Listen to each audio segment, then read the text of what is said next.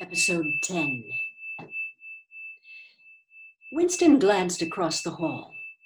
In the corresponding cubicle on the other side, a small, precise-looking, dark-chinned man named Tillotson was working steadily away, with a folded newspaper on his knee, and his mouth very close to the mouthpiece of the speakwrite.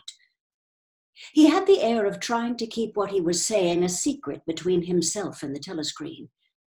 He looked up, and his spectacles darted a hostile flash in Winston's direction. Winston hardly knew Tillotson and had no idea what work he was employed on. People in the records department did not readily talk about their jobs. In the long, windowless hall with its double row of cubicles and its endless rustle of papers and hum of voices murmuring into speakwrites, there were quite a dozen people whom Winston did not even know by name, though he daily saw them hurrying to and fro in the corridors or gesticulating in the 2 minutes 8. He knew that in the cubicle next to him, the little woman with sandy hair toiled day in, day out, simply at tracking down and deleting from the press the names of people who had been vaporized and were therefore considered never to have existed.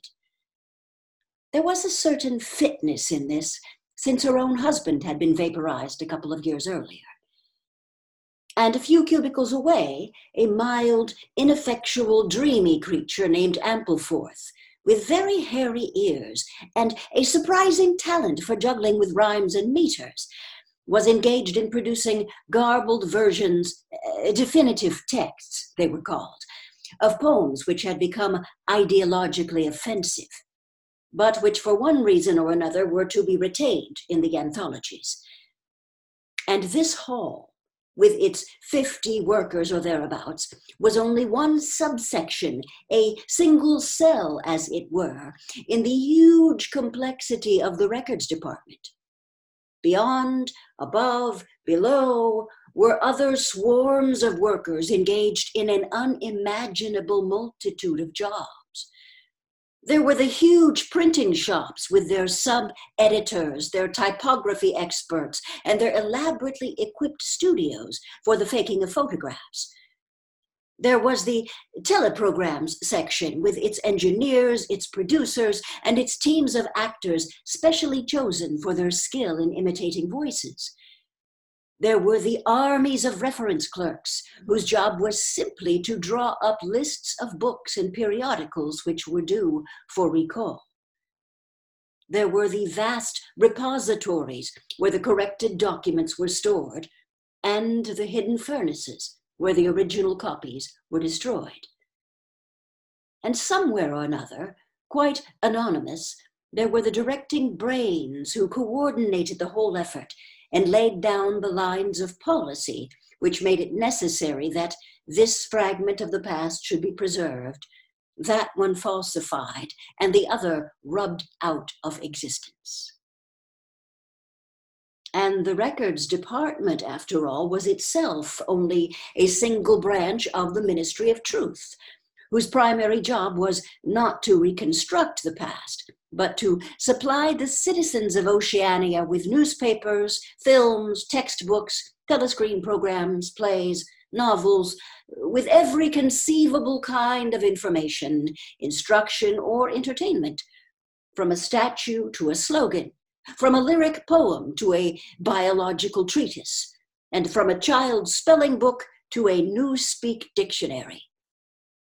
And the ministry had not only to supply the multifarious needs of the party, but also to repeat the whole operation at a lower level for the benefit of the proletariat.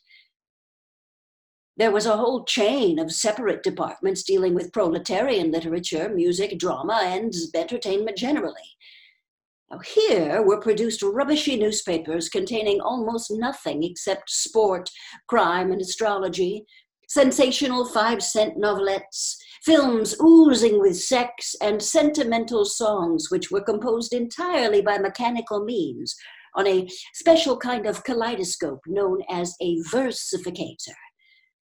There was even a whole subsection, Pornosec, it was called in Newspeak, engaged in producing the lowest kind of pornography, which was sent out in sealed packets and which no party member, other than those who worked on it, was permitted to look at.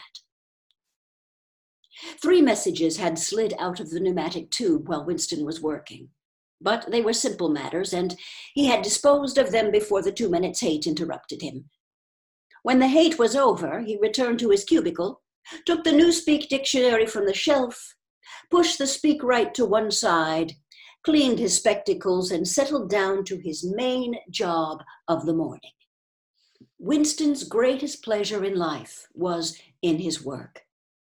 Most of it was a tedious routine, but included in it there were also jobs so difficult and intricate that you could lose yourself in them, as in the depths of a mathematical problem.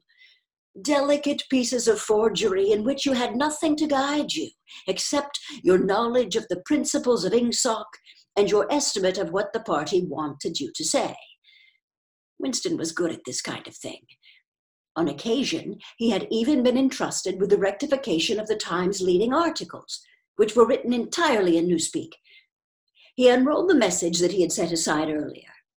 It ran, Times 3.12.83, reporting BB day order, double plus ungood refs, unpersons, rewrite, full-wise, upsub, anti-filing. In Old Speak, or Standard English, this might be rendered, the reporting of Big Brother's order for the day in the Times of December 3rd, 1983 is extremely unsatisfactory and makes references to non-existing persons. Rewrite it in full and submit your draft to higher authority before filing. Winston read through the offending article. Big Brother's order for the day, it seemed, had been chiefly devoted to praising the work of an organization known as FFCC, which supplied cigarettes and other comforts to the sailors in the floating fortress. A certain Comrade Withers, a prominent member of the inner party, had been singled out for special mention and awarded a decoration, the Order of Conspicuous Merit, 2nd class. 3 months later, FFCC had suddenly been dissolved with no reasons given. One could assume that Withers and his associates were now in disgrace, but there had been no report of the matter in the press or on the telescreen.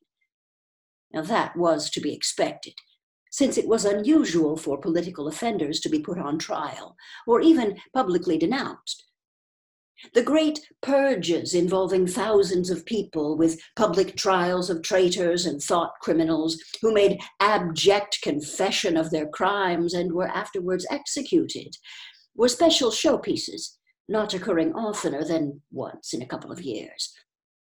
More commonly, people who had incurred the displeasure of the party simply disappeared and were never heard of again. One never had the smallest clue as to what had happened to them. In some cases, they might not even be dead. Perhaps 30 people personally known to Winston, not counting his parents, had disappeared at one time or another.